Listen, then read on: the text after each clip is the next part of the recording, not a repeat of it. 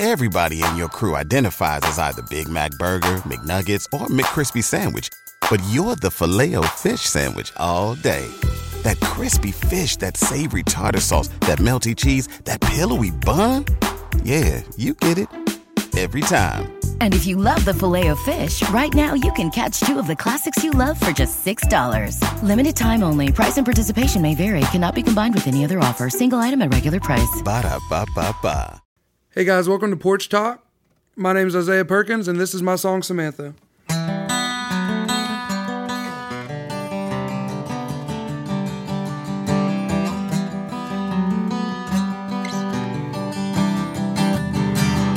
And oh, Samantha, why do you hurt yourself, my heart?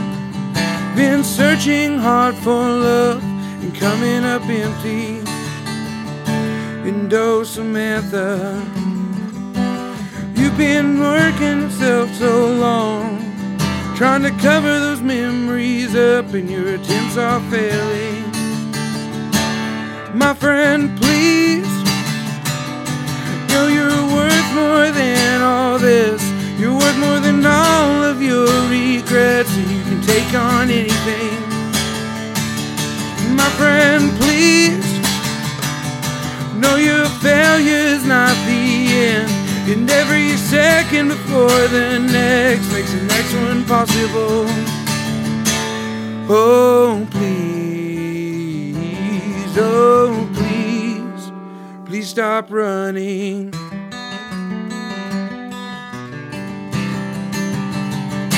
I know he hurt you when he took everything you loved. When he crushed down on what was a man, did he take everything? I know it hurt you, but your beauty's just because. So don't go digging yourself this grave when there's still life worth living. My friend, please, know you're worth more than all this. You're worth more than all of your regrets. Take on anything. My friend, please, know your failure's not the end, and every second before the next makes the next one possible. Oh, please, my friend, please, stop running. 'Cause the pain you feel is temporary, and despite all this, you were meant for great things. And the weight it takes going every day, stuck in a bad dream, won't make you happy, and you need to be happy.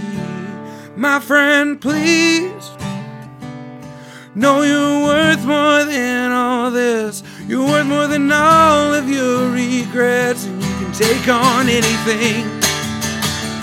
My friend, please, know your failure's not the end, and every second before the next makes the next one possible.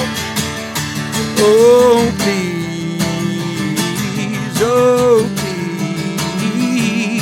my friend, please stop running.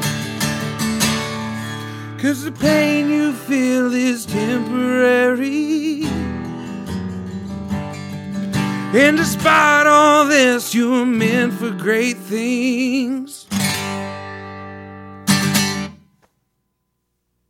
There we go. Yeah. Yes! That was awesome, dude. We in there, dude. Thank you very much for having me on, Al. Appreciate you. Thank you, brother. All right, to open this show up, welcome you, Porch Talk. Welcome you to the arena. Co-hosting with me, none other than Braden Sensing. Tell the Hey, good guys. folks hello, man. And we got Isaiah Perkins, as you've just heard. Thank you very much. Dude, I want to open up, maybe not to get too personal, but sounds like a personal song. Yeah, dude, I'm an open book. Just don't ask me about my credit card information because I don't know it. Okay, fine. Okay, I will ask about your Social Security, though. I'm not an illegal immigrant, I swear. Okay. All right, cool, man. A little bit about the song, man. I can tell definitely means a lot to you, and it definitely came from the heart, man. So I'm guessing you had a friend named Candy. Candy, definitely.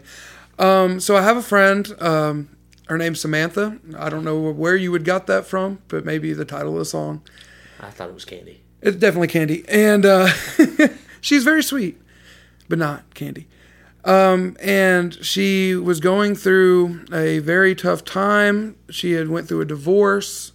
She was trying to find herself. She started running to anything and everything the world had to offer her. And, we had become friends during COVID. And one night she called me and was just falling apart. And I have a habit of being very blunt sometimes, as people can be. And I pretty much told her what the song was saying, is that, like, you're worth more than you think you are. You're running and you're fighting the truth, and you have to stop. Because all you're doing is making yourself miserable. And so after a phone call, in a long phone call with her, I kind of got off the phone, and when I'm in doubt or I'm in pain or I'm happy, whatever, the first thing I do is pick up a guitar. And I kind of just started that line, and because that's how I was feeling, and something I want to do is be able to play what I'm feeling, and the words just kind of were that conversation. And so I didn't tell her I wrote it. I went and played it at Dave's. We were talking about Dave's earlier. I went and played it at Dave's a few times, and people liked it. So I was like, well, I'll cut it, and I sent it to her, and she cried a lot and stuff. But I have other friends who feel that way. Man, there's a lot of people that relate to that, even if it's a dude. Oh, yeah, I feel that way often. Yeah, because, a lot of times when life just doesn't seem to be going the way it should be, you will run after anything to get any kind of self-gratification. Oh, dude. It's the human condition to crave happiness, right? Yeah. It's the human condition to... Everyone knows the world's broken. Now, how we deal with it is what makes a difference. Mm-hmm. And so when I wrote Samantha, it's kind of a call out, one, to remind myself, and two, to remind the listener that there is hope, but you have to go to the right things. Mm. Because there's happiness out there, there's joy out there, there's peace out there, but you're not going to find it at the bottom of a bottle. You're not going to find it in lust or, all these other things that you don't have to be a Christian to know, because I think we had talked about that a little earlier. You don't have to be a believer in Christ to know that you're not going to be happy running to things that make you temporarily happy. Yeah, I think that's exactly where we are as a culture. And not to just preach, but yeah, don't want to do that. We definitely, and it's been fast paced over the past few years, and it's disturbing. And I had a lot of friends share some great posts today, and they were just talking about just the state of the world and just some of the things that they're seeing. And I didn't comment, but it would be my comment. Everything that we're doing now as a society, especially when it comes to the United States, it's a secularization of society. This is what happens when you walk away from a holy God, and you start pursuing earthly things. There's this big thing going on right now with Twitter, and I love Twitter. It's my favorite app. But a chick named Eliza Blue, and she came out as a sex trafficker survivor, and now she wanted to build a platform to help other people escape sex trafficking, which is something that I abhor and I'm completely against. Sure.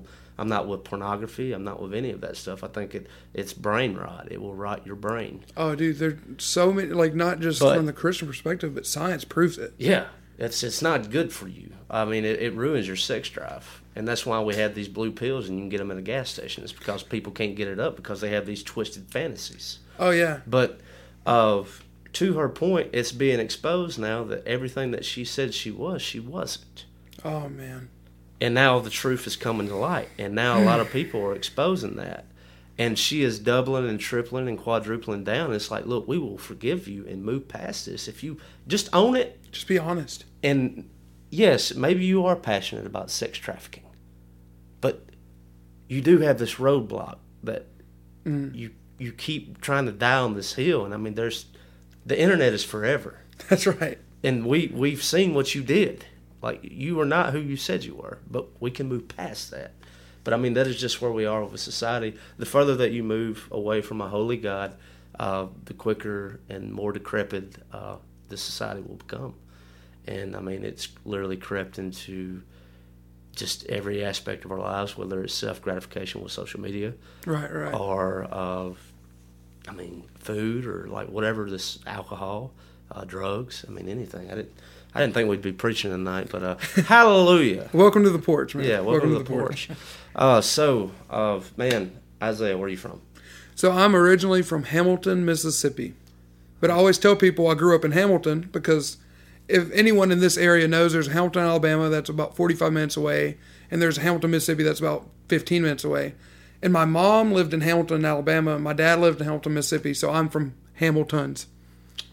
Perfect. Tons of them. I've got a few guitar players and musicians that I hang out with in Hamilton, Alabama, and you're not wrong. I remember growing up. I'm from Kennedy, Alabama. I went to South Lamar. Right across the border. That's right across the borderland. Yes, sir. And I remember like the whole Hamilton thing. It's like Mississippi or Alabama. I mean, that always is a thing. All the time. Or my favorite is when I meet people who's not from the South or from Alabama, Mississippi. I'm from Tupelo.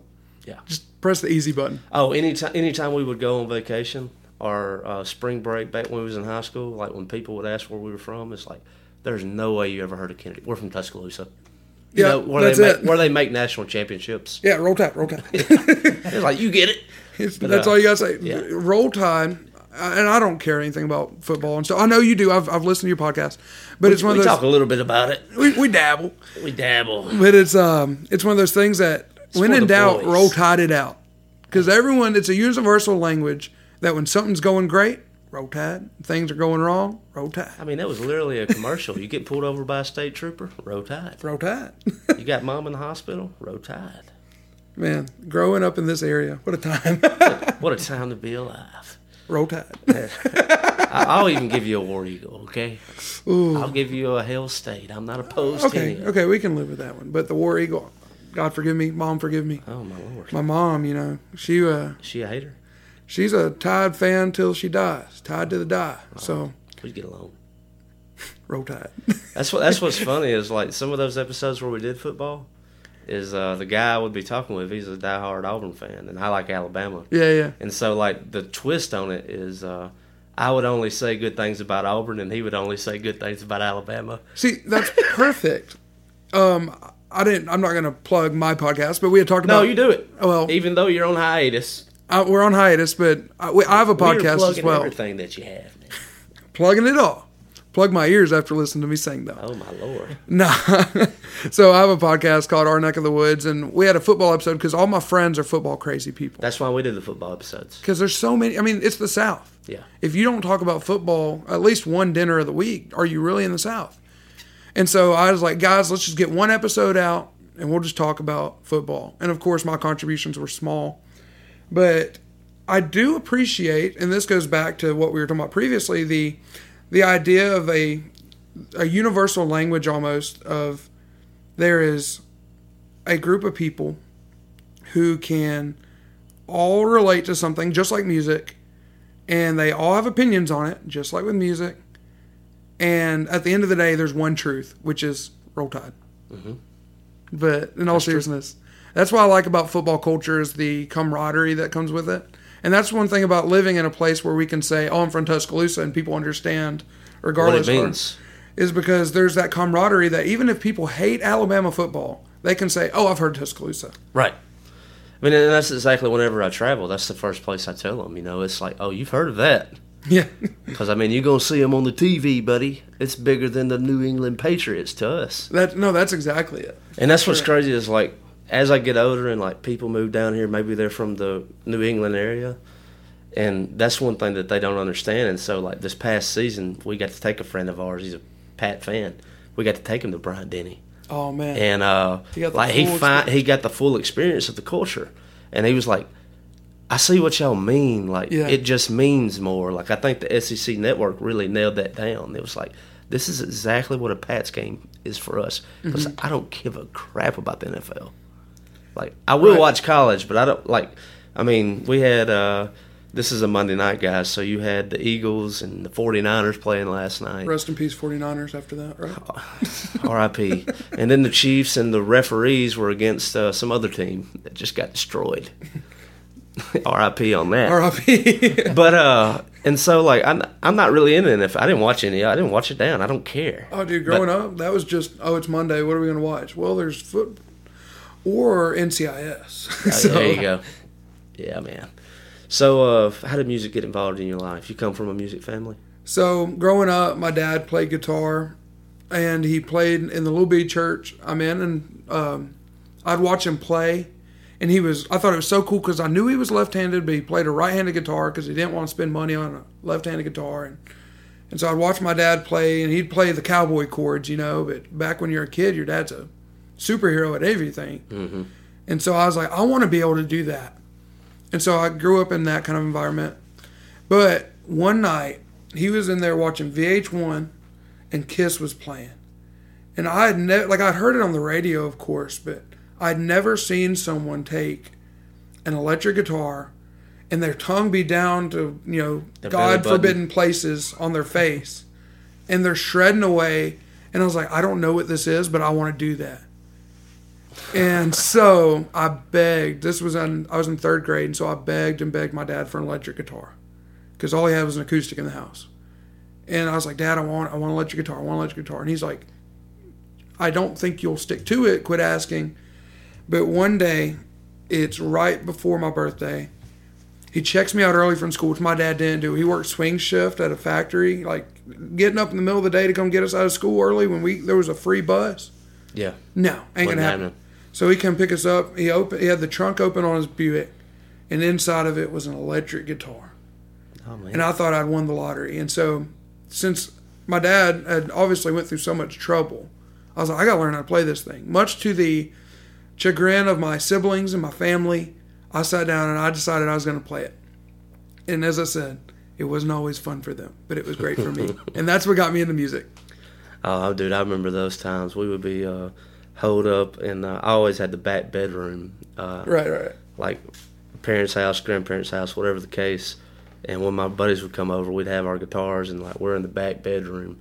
And I was like, I could only imagine what's being said on the Other exterior, end of the house. on the exterior of the side of that door. I was like, are they laughing? Are they? I was like, please stop. Or, That's right. What's going on? So my stepbrother, because he had moved in with us, and he come in one night, and while I'm in there, I was trying to play a D chord. Man, I was struggling, but I knew it sounded cool when I had a lot of overdrive on my little PV practice amp with one 8-inch speaker. And so I had that thing all the way up, and I was trying to play my D chord. And my stepbrother comes in there, and he grabs a guitar, and he's like, if you don't stop, I will make you stop forever. And I was like, when I get good, you're going to regret that. And, I was mad at the time, but looking back, it was really funny to me, like now. Yeah. Because I was bad. I was so bad. But now, sometimes whenever he does see me, he's like, you still playing that guitar, that git fiddle? And it's like, yeah, I'm still playing it, despite all the... Matter of fact, it's made me a couple of dollars. It's made me $1 or $2.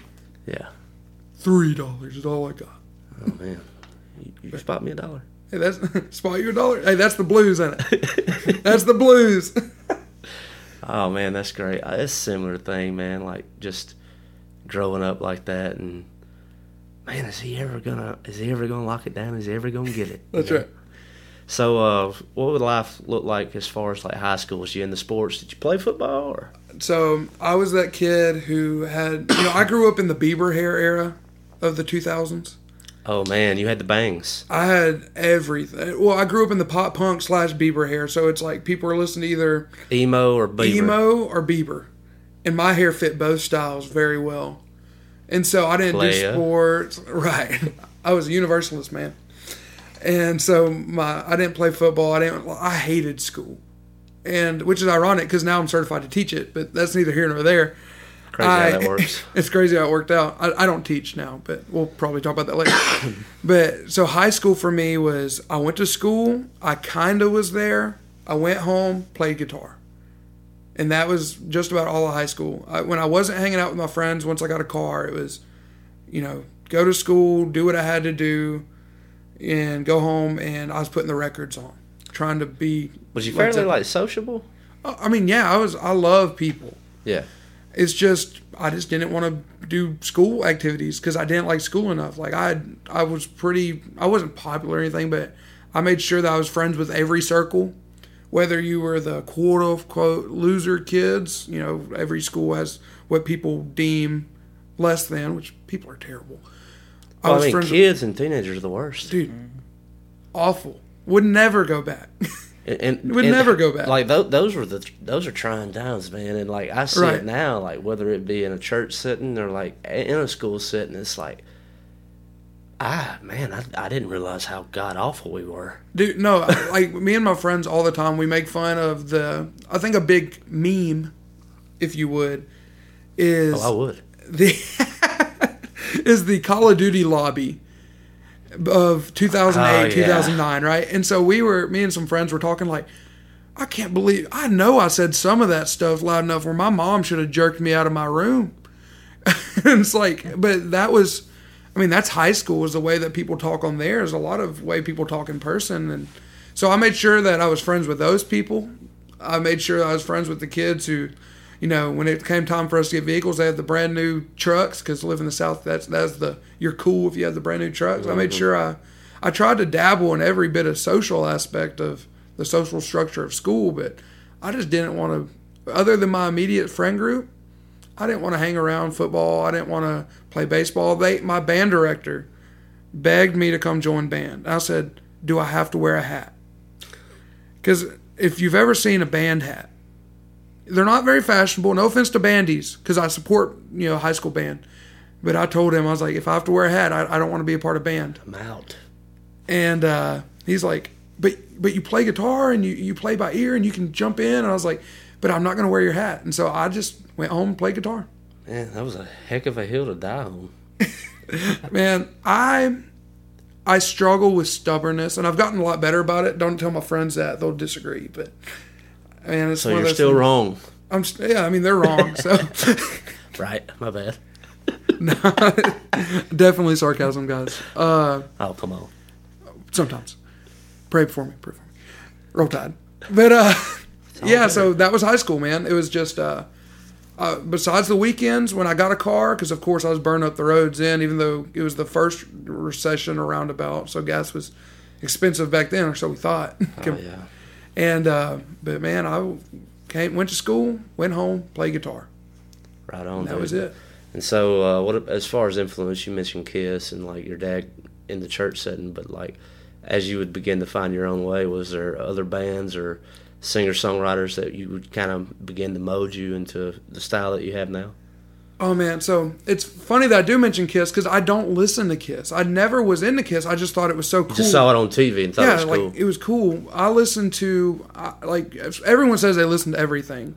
But I happen to have a playlist called Bangaroony Bebops. And it's a playlist with everything from Mozart to Screamo to rap, whatever. And so my influence... So it's the meme playlist. It's the meme playlist. But man, it's got some bangers. Some Bangaroony Bebops. And so my influence when it comes to music is a little bit everywhere, a little bit all over the place, from the jazz of Wes Montgomery to the blues of Stevie Ray Vaughan, which I would accredit to being the biggest guitar influence I have. But the first band that ever made me stop and say, wait, I want to do that, was Switchfoot had come out with Nothing Is Sound in, I believe, 2005. So I was a young kid. Mm-hmm. And my brother's best friend brought it to my house and left it. And being a kid, I'm like, oh, he left this. I'm going to steal it because it's funny. Because, he'll come back and then we get to play Game Boy. But I put it in the CD player. And the stuff that John Foreman was singing about was some of the first stuff that I heard. I'm like, okay, this sounds like the rock stuff that I saw on TV with Kiss. So he's got electric guitars, but he's also, some of the stuff he's singing about I get because the tone of his voice, the way that the guitar sounded, it all told the story of what he wanted you to feel. And it made me, as a 8-year-old kid, 6-year-old kid, however old I was, feel that. And I'm a bigger fan of John Foreman without Switchfoot.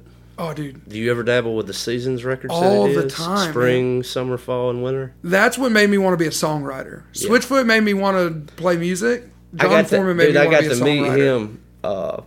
This wasn't that long ago. I was interim youth minister for a while, and we took the kids up to Gatlinburg, and my buddy who helped chaperone, I didn't even look at the list. Like, I was just kind of thrown into it. Right. I didn't know who was going to be there. Yeah. And it was that morning we were getting ready, and my buddy was like, dude, you're going to flip. And I was like, what? And he said, John Foreman's going to be there, and there's a Q&A, and you happen to have the pass to get in? To be in there. And I was like, I should have been in your youth group. What? Oh, it was dope. And nobody in the youth group, even like Switchfoot, or knew who John Foreman was. So, like, shame on all of you. You're not even allowed to listen to this podcast. I'm going to shame you too, because, man, John Foreman he's one of the C.S. Lewis's of our generation. Oh, preach, dude.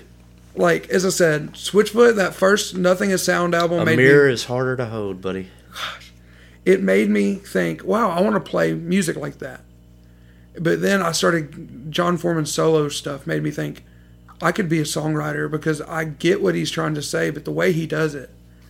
Mm-hmm. I say to my friends all the time, if I want to know there's something that within me needs changing, I'll listen to a John Foreman record. Something that he's written on, whether it's a guest appearance, whether it's his own music, whether it's Switchfoot. I know what I'm doing tonight when we get down here. Dude, if there's something within me that needs change. You ever mess with John Foreman, Brady? It's it. I know Dare You to Move. That's Switchfoot. But dude, pull up John. You got Foreman's, homework tonight, Brady. Yeah, I do have homework. I'm going to have to listen to it. Is that one of the songs on the list? For today, I don't. No, I'm talking about for the band practice. I'm going to add it. No, so John, as I said, man, like, I think, and I'll just say a blanket statement. I think what makes a good song, whether it's classical, whether it's rap, whatever, is whatever the composer, the writer, whatever he is feeling or she is feeling, and whatever they're trying to convey, whenever you're done listening to what they put out, you understood what they were trying to get you to feel. They make you feel something. They make you every time you meet someone, you have two outcomes. They leave feeling better than they came, or they leave feeling worse. Whether it's marginal or not, a good songwriter is going to make you feel better about what you're going through or worse than you started. But that's what makes a good song. And people like John Foreman, as I said, every time I turn on a song that he's maybe even just his name's on, I leave thinking, oh, I could improve. That's a tough question to pose, man, and you got there without me even having to ask. Like, what makes a good song? That's a tough place for people to go, especially if, they're writing songs. And so, to me, when you have skin in the game, you can actually be critical of another person. Yeah. You actually do it. It's like if someone was to come to our open mics and they were being critical of the people sharing their chops. It's like... Everybody in your crew identifies as either Big Mac Burger, McNuggets, or McCrispy Sandwich. But you're the Filet-O-Fish Sandwich all day. That crispy fish, that savory tartar sauce, that melty cheese, that pillowy bun. Yeah, you get it. Every time. And if you love the Filet-O-Fish, right now you can catch two of the classics you love for just $6. Limited time only. Price and participation may vary. Cannot be combined with any other offer. Single item at regular price. Ba-da-ba-ba-ba. Unless you get on that stage, I don't want to hear it. Right. No, that's exactly it. Like, yeah. If you are going to be critical or positive even, but, positive, we tend to let people get a little more leeway. But if you're going to be critical of someone, at least be able to be better. Yeah. And, but man, that's the thing about songwriting for me, and that's what got me into music. Going back to the original question was, I listened to the way that John could write music, and like, he's not the best singer, if we're honest. He's not the best guitar player, but the exact he gets his emotion, message across. Yeah. What he is feeling, you're going to feel by the time you're done. It's a John Foreman podcast now. Yeah. It's just the JF fan club. But Tim has a cooler hair, so we'll give it to him. Okay, that's fine. No, John's got pretty cool hair. That's true. All right. Man, anything else to add or subtract about Switchfoot or John Foreman before we try to turn the page? Right, before we actually go back to the Porch Talk with Isaiah Perkins podcast. John, if you ever hear this, just know we are simps for you. I'm tagging you. I'm tagging you, John. Thanks for inspiring us to be better musicians, better songwriters, better, more honest people. Do you remember that time in Gatlinburg I asked you a question? I dare you to move. Oh, my God. I want to go back to that because I'm disappointed in those kids again. That's facts, man. So you're more into Goats on the Roof than hearing John Foreman. We have a problem. That's a place where you can ride a bobsled. Oh, man. So I've been through Gatlinburg. Never been to Gatlinburg. We drove through the middle of it. But my youth group was like, well, we got to go to this church conference. And as a kid, I was like, but Gatlinburg. And they're like, we got to go to Branson, too. And I was like, oh, Dolly? No. Youth conference.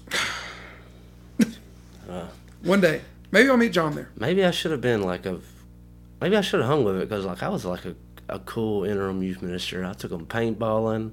We was doing some. Dude, I would have been in your youth group. We was having fun.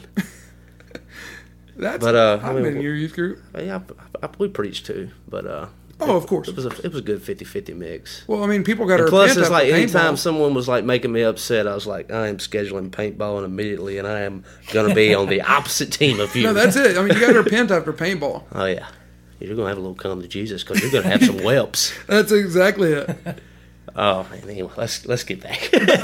Other influences, I said Stevie Ray Vaughan. I love a lot of blues, a lot of rock stuff. And so when it came to guitar playing, as a kid, I was into the hair metal stuff a lot. And then I got into Switchfoot and the pop punk thing. But my stepmom come in one night and said, hey, got this DVD for you to watch.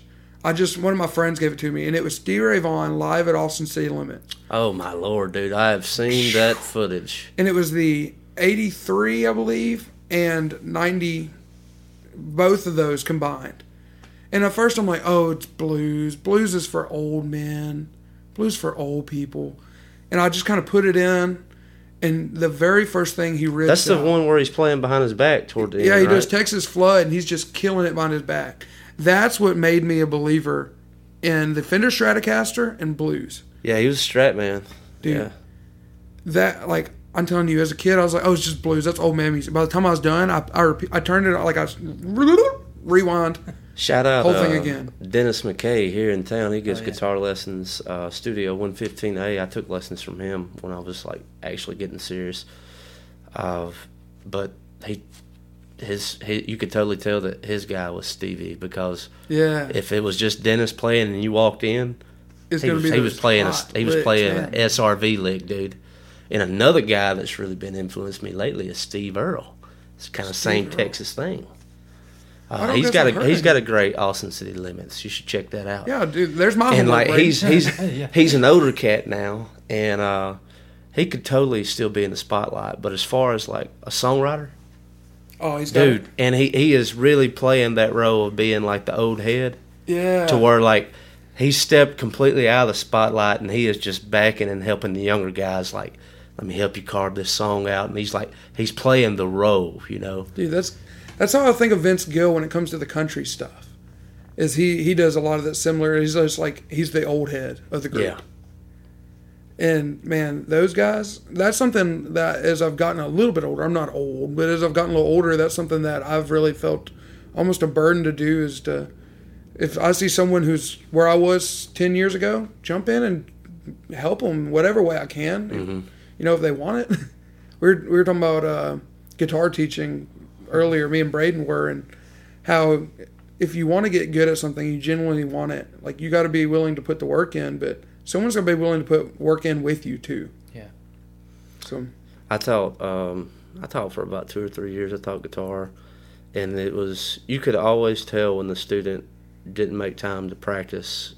If you were doing bi-weekly or weekly, and they come in and be like, all right, show me what you've been working on, and be like, you know, this whole lesson's going to be reteaching you what I did last week because you didn't put the time in. Yeah. Dude, my senior year of high school, I was like, you know what? I'm going to start teaching guitar lessons, make some extra money.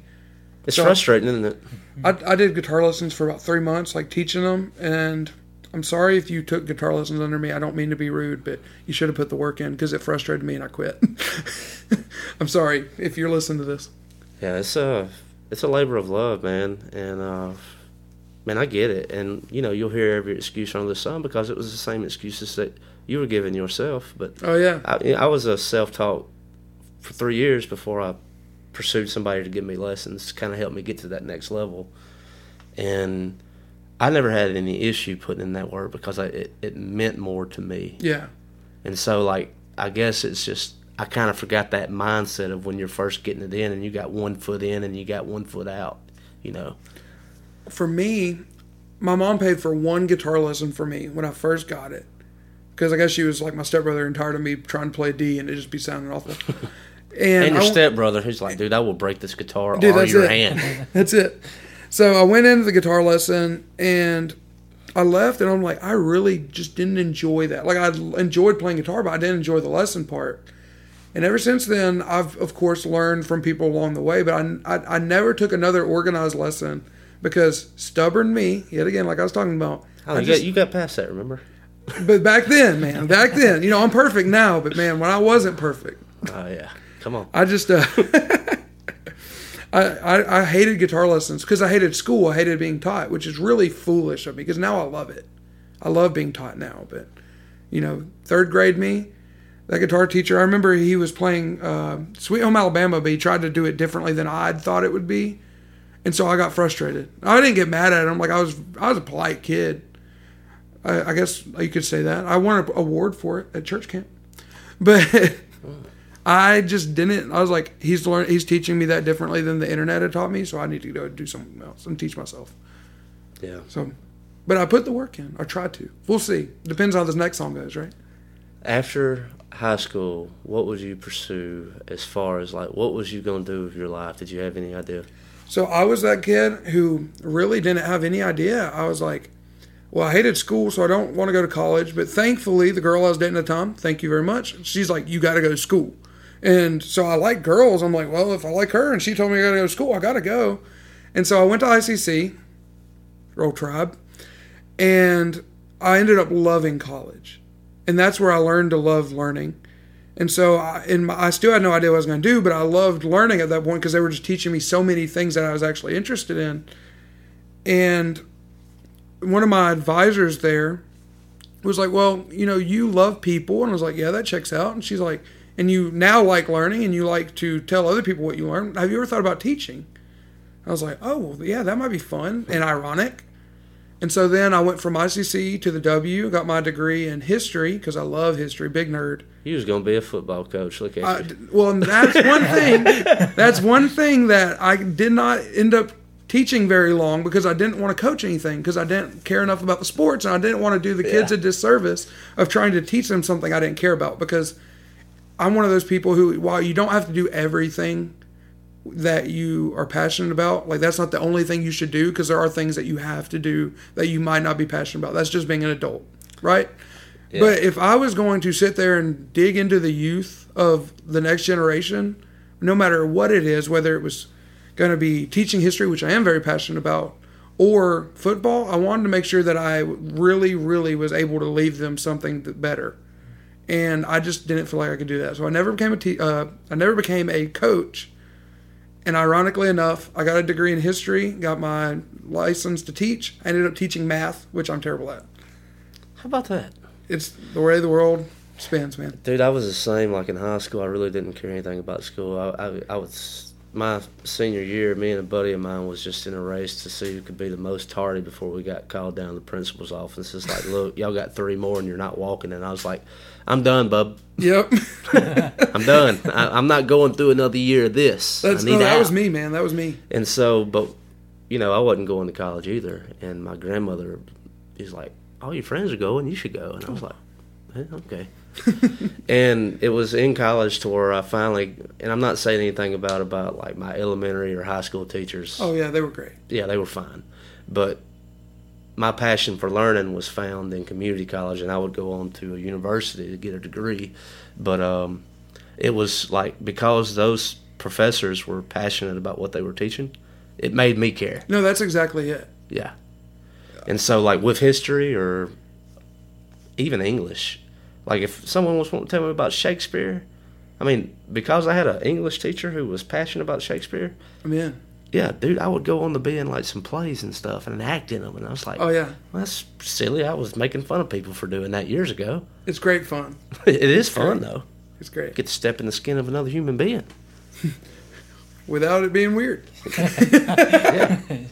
But yeah, man, that's dope. So, where are you at today? What are you doing? So, I graduated college in the year of our Lord, 2020. And I don't know if anything happened that year other than me graduating. Do y'all know of anything? No, it was pretty normal. But pretty normal stuff. So I went, like a worldwide kind of thing happened. Maybe a pandemic or something. I don't know. Something. So I graduated from the W in 2020, right in the middle of a pandemic. I went on extended spring break and then got a degree. And I was like, well, I guess I'm still going to teach because, they still need to learn. And at the time, I was like, this is what I'm supposed to do. This is great. But so I, was like, yeah, I'm supposed to teach because that's what I wanted to do. I went. And after a lot of time, I got a job working in a school, teaching something I wasn't even certified for, but hey, whatever. And I realized that besides the whole teaching what I wasn't certified for, I realized that maybe the public education thing wasn't for me. Maybe teaching wasn't for me in that way, because I started to learn that I cared way more about what the kids were going through, way more about making sure that the kids they knew they were loved by somebody than whether they passed a test. And as awful as it is, a lot of times the education system cares more about the test. I'd say every time. Yeah, I just didn't want to be that guy to say the open You're thing. welcome. Welcome to the Porch Talk. Yeah. But no, and so I realized that I couldn't do it with good conscience. Not saying that, man, I am the biggest supporter of teachers. My sister teaches. My brother taught school. It's one of those things that I'm glad people can do it. But I didn't feel right going and teaching and having to just cram something that really doesn't matter all that much down these kids' throat when they were going home and they didn't know if they were going to have a meal the next night or that night, or they were going home and they were going to be lied to saying that they didn't matter. And so I was like, I'm only going to do this for a short time. I can't do this anymore, but I'm going to do it with everything I can to let those kids know that someone cares about them. And even if it's not just me, that there's a creator who loves them. Which, as we know, a lot of times the public education system doesn't like that either. No, they do not. And so I decided then, I began at a time of just, as a believer, I was like, God, what do I do? Because I know I'm supposed to do something and, I need to be working. But I was like, God, just give me something. And right in time for me to quit this job in the middle of the pandemic and everything, there was an opening for me to start playing music for a living at my church. And a bunch of people started coming up and was like, hey man, can you come play guitar for me in this? Can you come do studio work for this? Can you play this gig? And God's been really good at letting that be my job, just full-time being a musician now. Perfect, dude. Cool. So it's a dream come true to that kid watching Kiss on TV. Yeah, no kidding, man. So I don't get to ask this question a whole awful lot, but do the people at the church, do they have any gripes or complaints with you playing in a bar setting? Man, the emails are fun to answer. So there's this idea that many people who I like to call church people, have, that God is capable of doing anything and everything. But only in church. As long as in the setting that I myself am comfortable in. Now, whether that is for them, wherever that is for you as an individual, whether you're comfortable, cool. But there's this idea that's been subliminally taught to people that God only works in the comfortable, which if you read the Gospels is 100% not the truth at all. Oh, dude, he was hanging out with the sinners, dude. Mm-hmm. And they came to him, but and something I have to tell my guys and my people, I say guys, not just to be male, but people, all the time, is that the difference, just like with songwriting, is, and I was talking with Braden about this a minute ago actually, how if you are a believer in anything, by the time someone leaves hanging out with you, they're going to know It's going to, like, if you're strongly passionate, if you believe something that's worth dying for, by the time you end a conversation that's of any depth with someone, by the time you leave, they're going to know what you kind of think about it. And so, to answer your question bluntly, I get gripes all the time. But my favorite way to put it is, you see those people in that second row who fill up that row every Sunday. I met them at Rick's in Starkville. I met them at so-and-so. While we were in the green room, they asked me a question. I got to answer it. I'll put it this way. One of my best things I love to tell people is I have a friend he played drums with someone that plays in the country circuit in our area. And he was an atheist, evangelical atheist, if you would. We were in the green room. We're sitting there. I'm eating a burger. He's eating a steak because I remember it plain as day. And he had jokingly asked, well, he had overheard me say that I work at church for my 9 to 5. And he's like, oh, you're going to preach me some Star Wars too? And I was like, oh, let's talk about Star Wars. And as a result of me being sarcastic with him and being friendly and loving on him. Did you tell him it was based on Buddhism? I didn't. It is. We the Force. Through me taking his comment in jest, what he meant in jest, but also to dig. A couple months later, he texted me and was like, hey man, I know that we believed different things, but I want you to know I got saved this week. And gave me his whole testimony, and I'll let him tell it because it's great. But he's like, I would never have thought of it had you not been in that green room with me, and had you not just been honest with who you are. Not saying that I'm perfect by any stretch. I jokingly said I was, but dude, I need Jesus every single day. But to answer the church gripes, if I'm not living like Christ in the bar, I don't deserve to act like I live like Christ in the church. Because Christ is all-knowing and omniscient. And if I know him, I'm going to know him everywhere I go, because that's the kind of God he is. And so that's how I answer the gripes. But yes, I do get them. Nice, man. Yeah. It's tough, whether growing up Baptist or Catholic or however you grew up, the way that people portray the bar scene, if you are a professing believer whether you have a drink or you don't have a drink, right, whether you cuss or you don't, or, to each their own, and I won't judge anybody any different, but the greatest condemnation comes within inside those four walls. Well, and that's why so many people don't want to even open their ears, is because people misinterpret the love of Christ, one extreme or the other, and they say that, oh, Jesus is all loving, and so I can do whatever I want, so it doesn't matter. Or they say that Jesus must hate me because I live like this. And when you actually dig into the truth of the matter, you realize that a lot of times the way we view things isn't necessarily the truth, and that there's room to grow. And that goes back to what we were talking about with John Foreman and songwriting, and that's kind of what the songs I write are about, is the growth and the idea that just because we were always taught something doesn't mean it's true, but man, is there hope in the truth? Yeah, man. And I don't think it's any coincidence that we kind of got on this topic and how it's been leading this conversation. But first time we hung out was you came out for the open mic at Munson's. At Munson Brothers. Y'all go check it out. Yeah, this Thursday.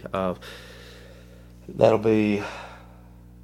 Oh, the month's changing. I'm going to mess this up. I think the 2nd of February, but it's a Thursday.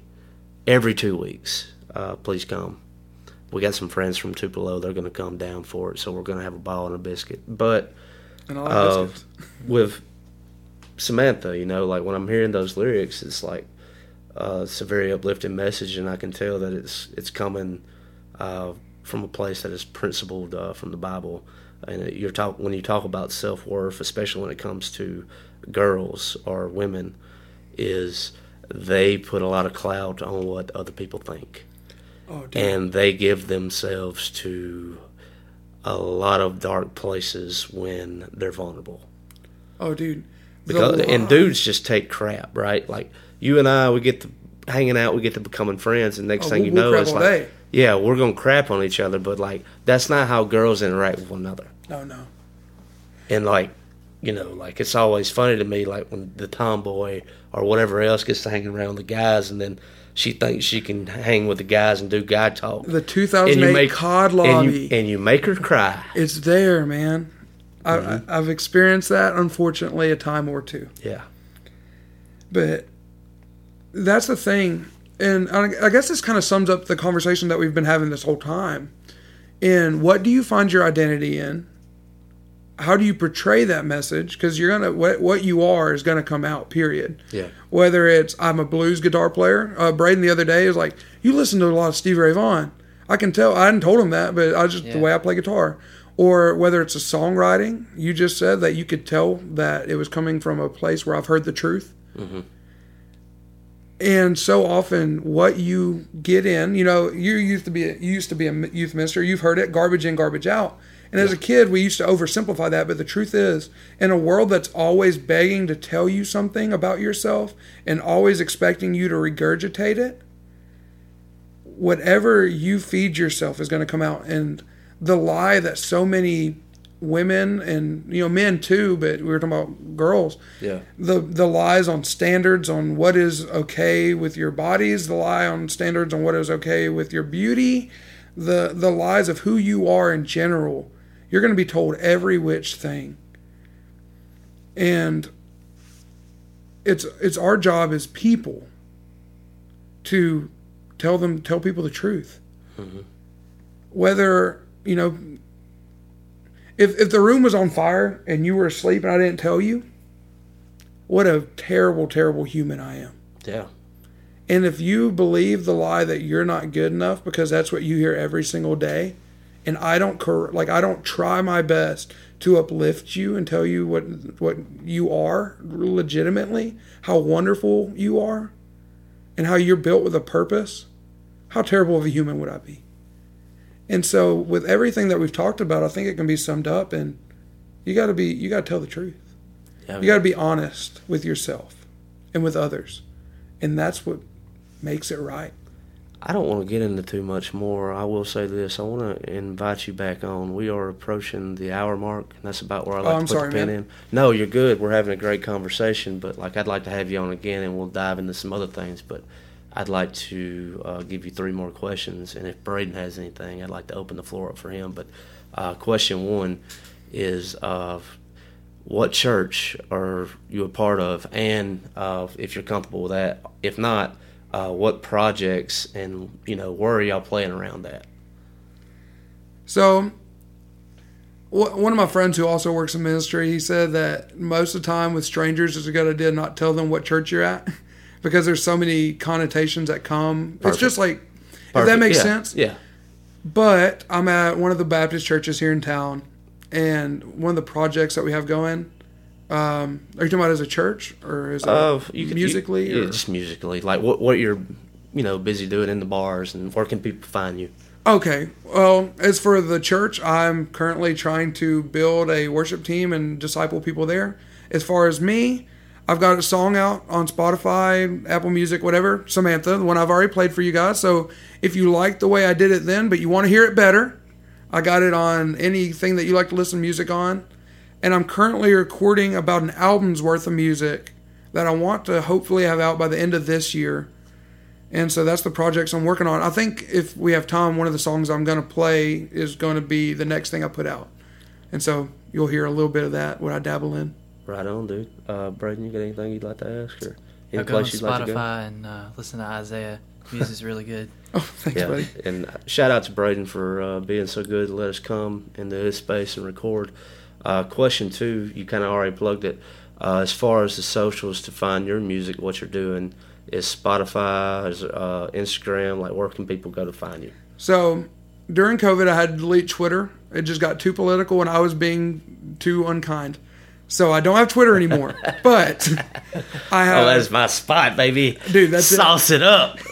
I used to, but then I decided I can't love people well on the internet. So I have Instagram, Percolator104. That's O-R, not E-R on the end. And I guess you can add me on Facebook if you're old enough. I feel like sometimes people are that's the old people app now, but I'm on Facebook as well. It's kind of the dying social media app, in my opinion. But man, I love it because it's me and all the boomers. We tear it up. Ain't it fun? It's great. I have a ball. Facebook Marketplace can't be beat. So find me on Facebook. Right on. Last question, walking out the door. What was your favorite part of this interview? Man, I love just how honest it was and just how chill it was. I love, and this is something I noticed with your other episodes, is you kind of just let it ebb and flow naturally. And you ask great questions. That's my favorite part, is that whenever I quit talking and I get to ask questions like you're supposed to with your podcast, you ask really good questions because most people don't know what questions to ask. So I appreciate you being a good host. Man, it's come a long way. We're over 400 deep, and I do pride myself on that. I've had some, like Erica Winterstrom of the Heartless Bastards. She's been kind enough to come on the show twice, and she's been on a lot of podcasts, specifically talking about her music.